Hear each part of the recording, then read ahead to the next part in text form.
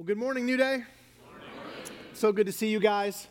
Just want to let you know the rumors are not true. We did not close down first and third service. There are other service times. No, I just feel bad for you. It's so crowded in here. For those of you who are online, it is like hardly any seats at all. But we do have first, we do have third. If it's a little too crowded for your personal taste, just remember we do have other services. But we are so glad that you're here. We are so glad to everyone who has tuned in online that you've done so today. You've picked a great day to be at church as we continue our current teaching series called Christ the King, where we're studying the gospel according to Matthew. Our text today is Matthew chapter 12, verses 15 to 21. Where Matthew tells us that Jesus is a king like no other. Jesus is a king like no other.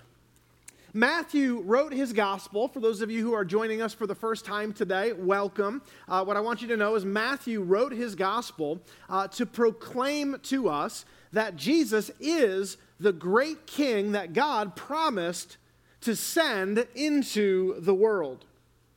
And if you're not familiar with the Bible, you may not know that all throughout the Old Testament, God made this very promise to one day send a Savior into the world who would also be king over an eternal kingdom. There's many instances we could reference, but I'll share just two.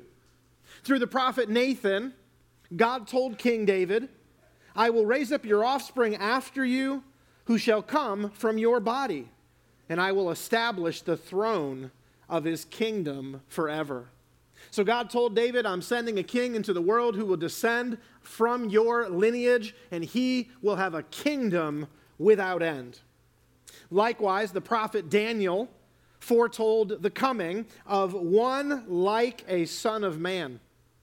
And he came to the Ancient of Days and was presented before him. And to him was given dominion and glory and a kingdom that all peoples, nations, and languages should serve him. His dominion is an everlasting dominion, which shall not pass away, and his kingdom one that shall not be destroyed. So God told us that the Savior of the world would also be a great king who would rule over a kingdom comprised of all the people that he saved. And Matthew wrote his gospel to tell us that none other than Jesus of Nazareth is the great king. Matthew wrote his gospel to tell us that Jesus is the one who will receive dominion and receive glory in a kingdom that he will rule over forever. But here's the rub. All throughout Jesus' ministry, you know what he didn't act like at all? He didn't act like a king. I mean, Jesus just in no way, shape, or form at the time of his first coming acted like any king any of the Jewish people had ever known, or like any king any of us have ever known. Let me explain what I mean. If you're taking notes today, the first thing I want you to see is this. Jesus declined a kingdom. I mean, what kind of king does that? Kings have kingdoms, right? But Jesus declined a kingdom. You may recall when the devil took Jesus to a very high mountain and showed him all the kingdoms of the world and their glory and offered to give them to Jesus. You may recall Jesus declined the offer. He said, "Oh, a kingdom? Let me turn it down." What king does that? Number two, not only did Jesus decline a kingdom, secondly, he also declined a crown. I mean, a king rules over people, and as he sits on his throne, he has a big gold crown on his head. But you may remember that after Jesus fed the 5,000 with the fishes and loaves, and the people tried to take him by force to make him king, we read in the Bible that Jesus fled to the mountains to escape being crowned. Again, what kind of king does that? What kind of king doesn't want a kingdom? What kind of king doesn't want to wear a crown? Number three, Jesus, unlike the other kings of his day, he didn't exploit the people. You may recall how the nation of Israel came up out of their slavery in Egypt, and God said, I am going to rule and reign over you. It was a theocracy where God ruled and reigned. He was in charge, and the people looked around them and saw all the other nations, and all the other nations had a human king over them, and they said, we want to be like the other nations around us. And so God sent the prophet Samuel to tell the people, a king is going to exploit you. Are you sure you want that? A king's going to draft your sons to fight in his army, to plow his fields, and to forge his weapons. And he's going to draft your daughters and force them to cook and bake and make perfumes for him. He's going to take the best of your fields and your vineyards and your olive groves, and he's going to give them to his officials. And he's going to tax you, and your best servants and cattle and donkeys will all become his. As Solomon once put it, even the king milks the land for his own profit. Ecclesiastes chapter 5, verse 9. And that tends to be the way of kings. But friends, did Jesus come exploiting the people? Did Jesus come telling the people, I want you to serve me? No, what do we read in Mark chapter 10, verse 45? It says, for even the Son of Man came not to be served, but to serve and give his life as a ransom for many. What kind of king says, you don't serve me, I'm here to serve you? What kind of king does that? Finally, number 4, Jesus, he didn't fight to preserve his throne. So he declined a kingdom, he declined a crown, he didn't exploit the people, and lastly, neither did he fight to preserve his throne. When the religious leaders of Israel, along with the Roman soldiers, came at Jesus in the Garden of Gethsemane to arrest him, you may recall how the Apostle Peter pulled out a sword and tried to hack off the head of Malchus, one of the assistants of the high priest. And Jesus said, put your sword back in its sheath. He said, Pete, don't you know that I could call legions of angels, thousands upon thousands of angels, to come to my rescue? And if I called for that, they would come immediately. God would send them. But Jesus explains his actions as follows. He says, my kingdom is not an earthly kingdom. If it were, my followers would fight to keep me from being handed over to the Jewish leaders. And he said this to Pilate because Pilate was confused. What kind of king doesn't fight to defend his throne? And so Jesus explains, my kingdom is not of this world. John chapter 18, verse 36.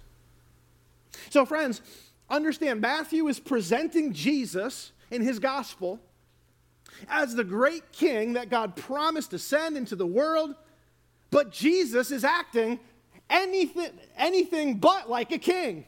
He's not acting like any king they had ever known. He turned down a crown. He turned down a kingdom. He served the people instead of expecting the people to serve him, and he refused to fight, the one thing kings are probably most noted for. So as Matthew's readers are reading his gospel, they're asking themselves the same question we ask ourselves when we read the gospel of Matthew. What kind of king acts this way? And in our passage today, Matthew gives us a much-needed explanation to that question. In our passage today, Matthew is going to explain Jesus' strange, non-kingly behavior. He's going to tell us why Jesus is like no other king we've ever known. Now, our text this week picks up where last week's text left off, so a quick review is in order. Last week in verses 1 to 14, Jesus rebuked the Pharisees for being so heartless, for lacking the compassion and love for their fellow man that God requires. And in response to Jesus' rebuke, the Pharisees formed a confederation, an alliance with the Herodians, that they might plot together how they could kill Jesus. And that's where our text today picks up, with Jesus becoming aware of that plot. We pick up reading in verse 15. Jesus, aware of this, aware of the plot on his life, withdrew from there, from that particularly town in Galilee that he was ministering.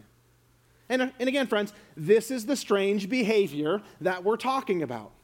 I mean, normally when kings in the Bible discover an assassination plot on their life, they catch those who plotted the assassination, and they impale them on sharp poles. You may recall the book of Esther. When Mordecai reported to King Xerxes the assassination plot on his life, King Xerxes did just that. He impaled those who conspired against him on a sharp pole. That's how kings normally respond to assassination attempts on their life. But when Jesus discovers that the Pharisees and the Herodians are planning an assassination, he just quietly withdraws from the town. Now, while in the town that Jesus is now withdrawing from, Jesus healed a man who had a withered hand while he was ministering in the synagogue. So naturally, as he's withdrawing from the town, many followed him. And Jesus graciously healed them all. Now, that's pretty normal behavior for Jesus, but here's what's strange.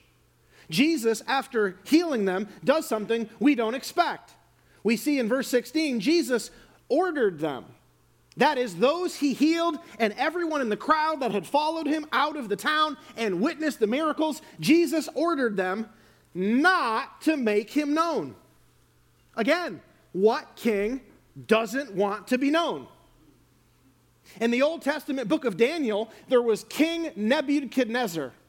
And he was a little bit of an egotist, all right? He was a little bit of a narcissist because he erected a gold statue of himself that was 90 feet high and 9 feet wide, and he put it on the plain, the part of the country where the most amount of people could see it, so that everyone would know who he is.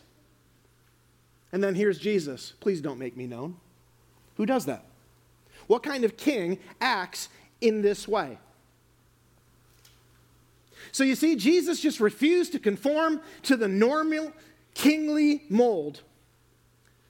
And because his behavior deviated so greatly from the normal behavior the people expected from a king, Matthew feels the need to explain why. And that's what we see in our text today. An explanation for Jesus' strange, non-kingly behavior. Take a look with me at verse 17. Matthew says this, meaning this strange behavior of Jesus, it's nothing to be concerned about. This was to fulfill what was spoken by the prophet Isaiah. He's saying, I know it's strange behavior, but don't be alarmed. This was foretold by God's prophets in the Old Testament. Jesus is only acting exactly how the prophet Isaiah foretold he would behave when he came, even though he told it 700 years before Jesus would come. So don't be alarmed. And then it's as if Matthew says, look, I want you to see this for yourselves, that Messiah was supposed to act at the time of his first coming in this non-kingly manner. And it's as if he says, let me show you. And so what we see in Matthew's gospel is him quoting Isaiah chapter 42, verses 1 through 4. I'm going to read that to you. Here God says, look at my servant whom I strengthen. He is my chosen one who pleases me. I have put my spirit upon him. He will bring justice to the nations. He will not shout or raise his voice in public. He will not crush the weakest reed or put out a flickering candle. He will bring justice to all who have been wronged. He will not falter or lose heart until justice prevails throughout the earth. Even distant lands beyond the sea will wait for his instruction. Now understand, in Isaiah chapter 42, God is unveiling his plan to bring salvation to the world. In the book of Isaiah, the first 39 chapters were all about God's judgment on sinful humanity. But starting in chapter 40 all the way through chapter 66, God switches gear and moves from a focus on judgment to a focus on salvation. And in chapter 42, God lets the people know that his salvation will come through his servant, through his chosen one, who will establish a worldwide kingdom and government, one in which justice will reign. But God lets us know plainly that the ruler of this kingdom will not look like any king the Israelites had ever known. And that's why in Isaiah chapter 42, verses 1 to 4, we see the repeated phrase, he will not.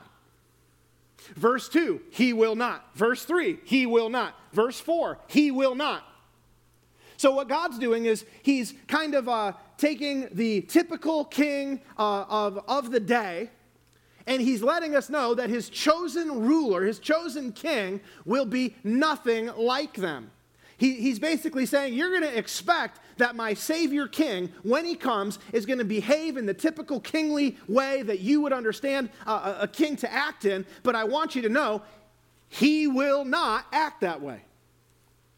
And now, having said that, big picture, God goes into the details, letting us know 4 things specifically that God's chosen king won't be known for.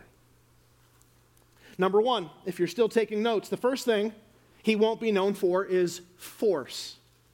Force. We see this in verse 19 where Matthew writes, he will not quarrel or cry aloud.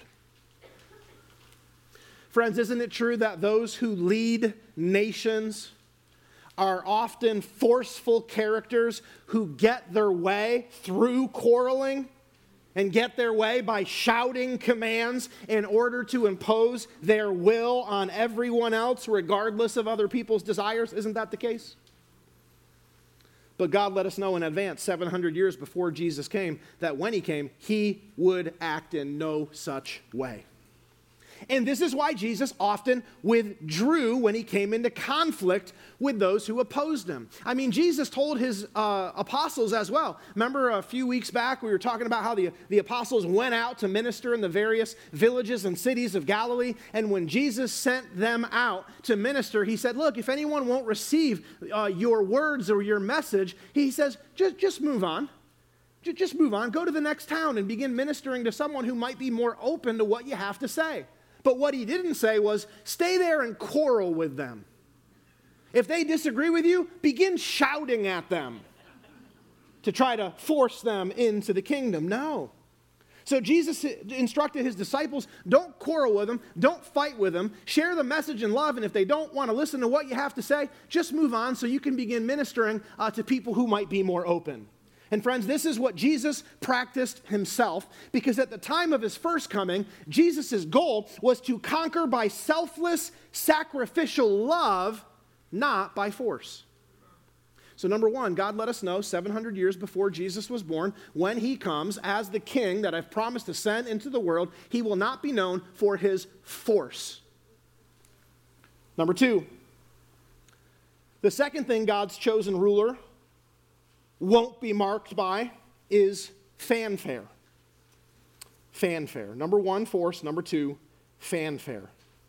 Isaiah says not only will he not impose his will by force, nor will anyone hear his voice in the streets.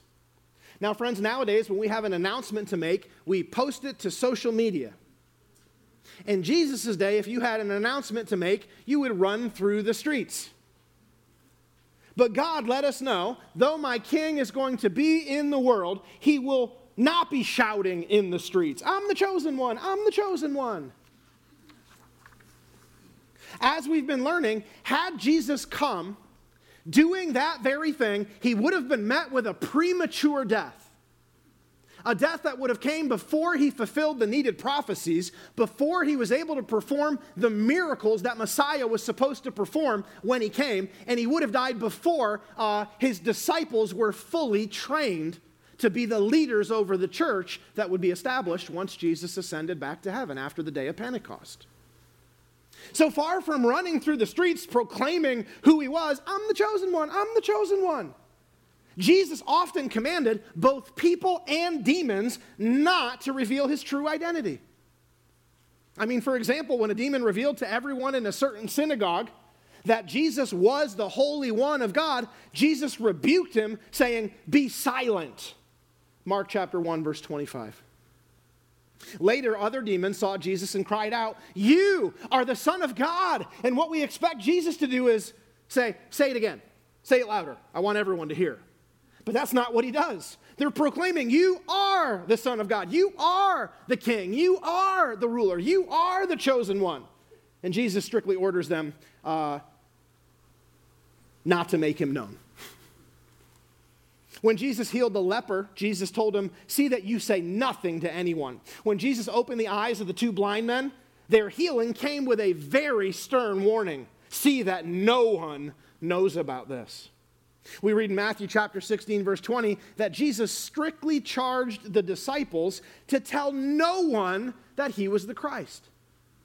And again, Jesus was trying to prevent a premature death. He was willing to die when the time came, but he wanted to die according to God's timetable, not the timetable of the religious leaders or of the Romans. So until the time came when he was ready to die in the streets, we do not see him shouting to everyone, I'm the chosen one, I'm the chosen one. All right, moving on. The third thing God's chosen ruler, according to Isaiah, won't be marked by is forgetfulness. Number one, force. Number two, fanfare. Number three, forgetfulness.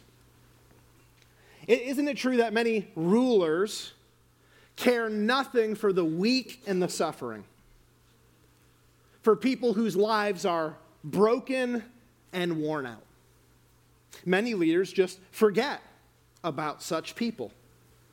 But God lets us know through the prophet Isaiah that when his chosen ruler comes, he will not be like that. And we see this in verse 20, where Isaiah tells us, a bruised reed he will not break, and a smoldering wick he will not quench.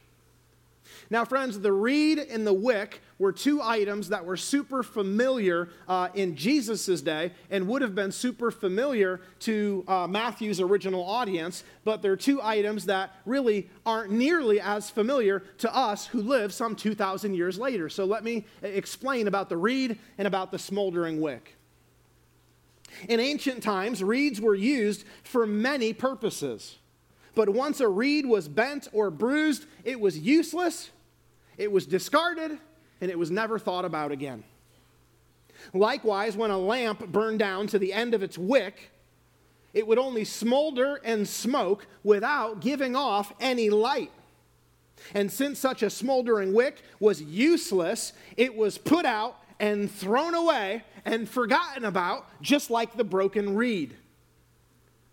Therefore, the bruised reed and the smoldering wick represent people whose lives are broken and worn out, ready to be discarded and replaced by the world, but whose lives will never be forgotten about by God's chosen ruler. And friends, this is why Jesus all throughout his ministry helped and ministered to the downtrodden. Once, when Jesus was preaching in the synagogue in Nazareth, he opened the scroll of Isaiah and he read this part to the people. The Spirit of the Lord is upon me, because he has anointed me to proclaim good news to the poor. He cared about the poor. He has sent me to proclaim liberty to the captives and recovery of sight to the blind, to set at liberty those who are oppressed, to proclaim the year of the Lord's favor. And after Jesus read this to the people, he proclaimed that he was the fulfillment of this prophecy, because he was the king who cared about the downtrodden, the broken and the worn out, the weak and the suffering, as well as the oppressed. So God told us his chosen ruler wouldn't forget the downtrodden, and Jesus surely didn't. So friends, God's chosen ruler won't be marked by force. He won't be marked by fanfare. He won't be marked by forgetfulness. Now, fourthly and finally, neither will he be marked by fatigue. We see this in verse 21 of Matthew's gospel. But Matthew here, knowing that his audience was super familiar with all the prophecies of Isaiah, simply summarizes the last part of Isaiah's prophecy. But you and I aren't nearly as familiar with the prophecies of Isaiah as they were, having grown up Jewish. So we are going to kind of go back to the book of Isaiah to get what you could call the director's cut or the extended version of the prophecy. So let's go back to Isaiah chapter 42, verse 4. We read, God's chosen ruler, will not grow faint or be discouraged till he has established justice in the earth and the coastlands wait for his law. So here's the deal. Though God gave Jesus a gargantuan task to provide salvation for the penalty for sin, which would come at great personal cost to Jesus, Jesus never lost heart. He never faltered. He was never discouraged to the point that it made him stop. When Jesus realized that God's appointed time had come for him to die for the sins of the world, take a look at Luke chapter 9, verse 51. When the time had come for him to be received back up to heaven from whence he came, he steadfastly set his face to go to Jerusalem. Friends, what that means is he concluded his Galilean ministry and he set his face towards Jerusalem and began traveling towards Jerusalem in order that he might die as the Lamb of God for the sins of the world. A lesser leader, a selfish leader, a leader looking out more so for his own welfare than for the welfare of his people would have shrunk back at the task, but not Jesus. Isaiah foretold he will not grow faint. He will not be discouraged to the point of being stopped in his mission. And friends, that's exactly what we see with Jesus. He did not falter. He did not fatigue. Jesus stayed the course. And thank God for you and for I that he did. So you see, in Isaiah 42, God is comparing and contrasting his chosen ruler, foretold by the prophet Isaiah, with the typical self-serving king that the Jews were all too familiar with. And God says, my chosen king will not be like that. And this is something that Matthew just wants to remind his readers of, which includes us, not just his original readers, but it's something Matthew wants to remind you and I of today. No, Jesus wasn't like any other king. Yeah, he turned down a kingdom. Yeah, he turned down a crowd. Yeah, he served the people versus expecting the people to serve him. And yeah, he didn't allow his disciples to fight to defend his throne. But none of this is strange behavior, Matthew is telling us. Rather, it's the exact behavior that God told us his chosen king would display some 700 years before he was even born into the world. So Matthew's saying, stop being surprised at Jesus' behavior. Stop being surprised that he doesn't act like most kings. Don't let that be a stumbling block to you coming to him in faith to trust him for forgiveness of sins. Stop doubting that he is God's promised king just because he doesn't fit the stereotypical kingly mold. Now, friends, as we continue studying Matthew's gospel, we discover why Jesus took this seemingly strange approach when he came. And friends, it was simple. If you've tuned out, tune back in. This is so important. The reason that Jesus behaved in this way, the reason that Jesus took this unusual approach, it was so that his kingdom would one day be filled with people. People like you and me. Let me explain what I mean. Before Jesus can step into his destiny and rule over a kingdom without end, he first had to come to earth to take upon himself God's just punishment for sin, which is death. And if Jesus hadn't come to earth and taken God's punishment for sin upon himself on the cross, then none of us would ever be able to live forever with him in his kingdom. So Jesus would be a king, he would have a crown, he would have a kingdom without end, and there'd be no citizens living in the kingdom. So Jesus had to take a very unusual approach for a king by first coming as the Savior who would save us from our sins so that he could provide for us a kingdom that one day we'll live in forever and one day he will rule over forever. But friends, at the time of his first coming, he didn't come to rule and to reign because he'd have no citizens to rule and reign over. At the time of his first coming, he came to suffer and die. Now, some of you are new to our church, and maybe you're new to the Bible, and maybe you don't know that in the Bible it actually speaks of Jesus coming, God's chosen ruler coming, not once, but twice. 2 times where he would come down to earth and be on the earth and minister to his people. At the time of his first coming, he came as the suffering servant. At the time of his second coming, he comes as the conquering king. When he came the first time, he came to suffer and die. When he comes the second time, he comes to rule and to reign. So yes, it was a very unusual approach for a king to come and not rule and reign and not conquer, and lead his kingdom and not have a crown. But he did it so that he could come at his first coming to suffer and die for the sins of the world so that his kingdom one day could be populated with you and with me.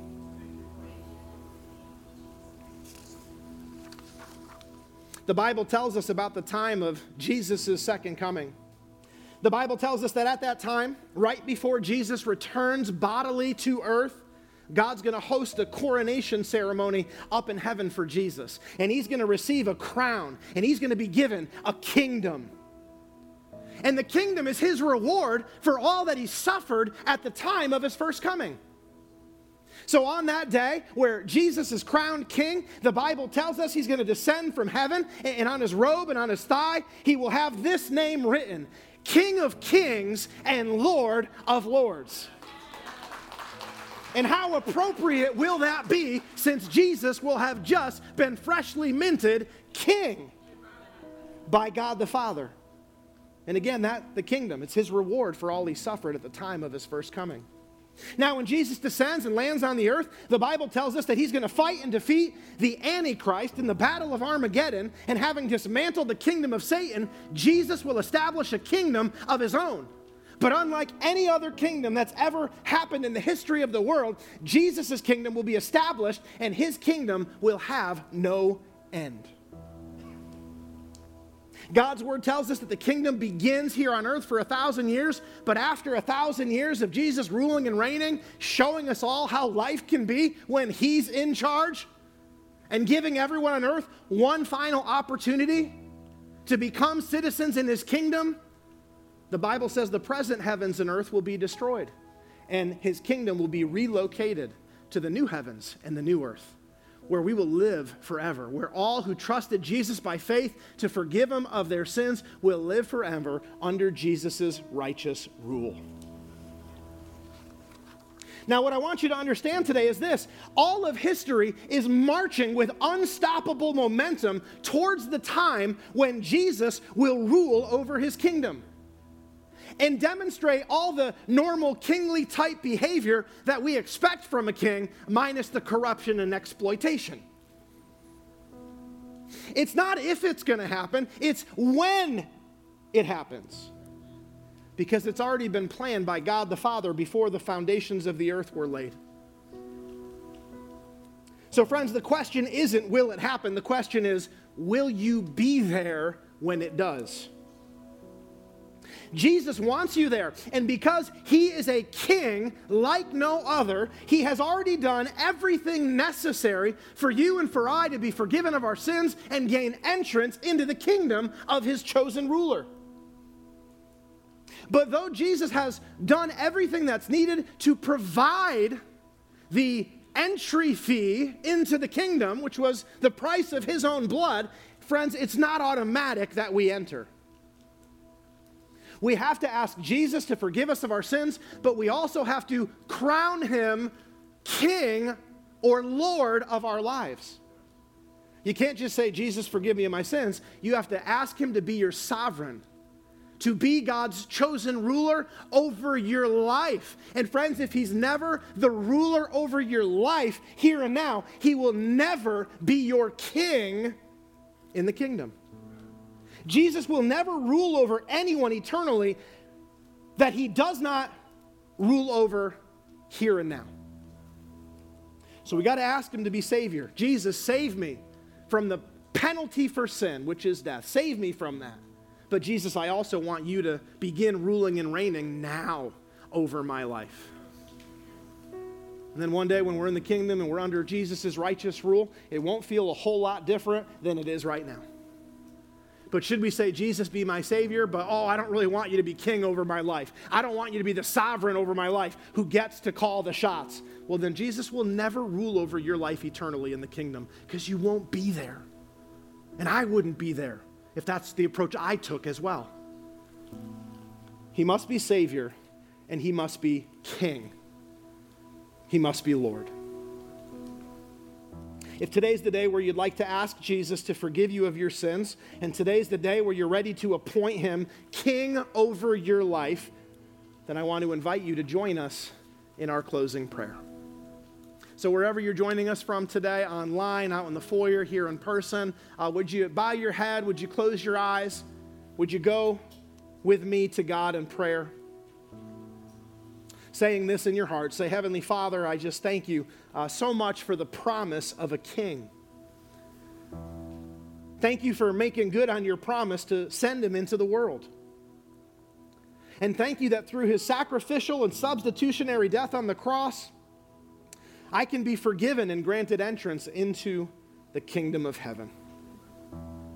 Today I'm trusting Jesus to spare me from your penalty for sin, and to additionally provide me an eternal home in the kingdom. I don't deserve it, God, but I thank you that because of Jesus, this is an option for me. Because of Jesus' great love for me, displayed on the cross, today I willingly surrender to him as my sovereign, as my Lord, as my King. Oh, he hasn't been crowned king just yet. That'll happen at the time of his second coming. But I'm appointing him king over my life now. Today I invite Jesus to begin ruling and reigning over my life and to begin calling the shots according to Scripture from this day forward. Father, I wouldn't submit to any king like this, but I do it gladly with Jesus because as I've learned today, Jesus is a king like no other. So receive me, I pray, as a citizen is in his kingdom. And I ask this in his name. Amen. Thanks for experiencing this message with us. Do you want more New Day Church in your life? Well, please like and subscribe on YouTube and follow us on Instagram and Facebook. Want to take a next step in your faith? Our Church Center app is the best place to get more connected. So just download the free app on your app store today and be sure to choose New Day Church in Enfield, Connecticut. We are able to offer this sermon and all others like it only because of your faithful financial support. Thank you to all of you who so faithfully give each week. If you feel led to support our ministry financially, just go to our website at newdaychurch.cc/give. Thank you in advance. May God richly bless you, and we hope to see you again real soon.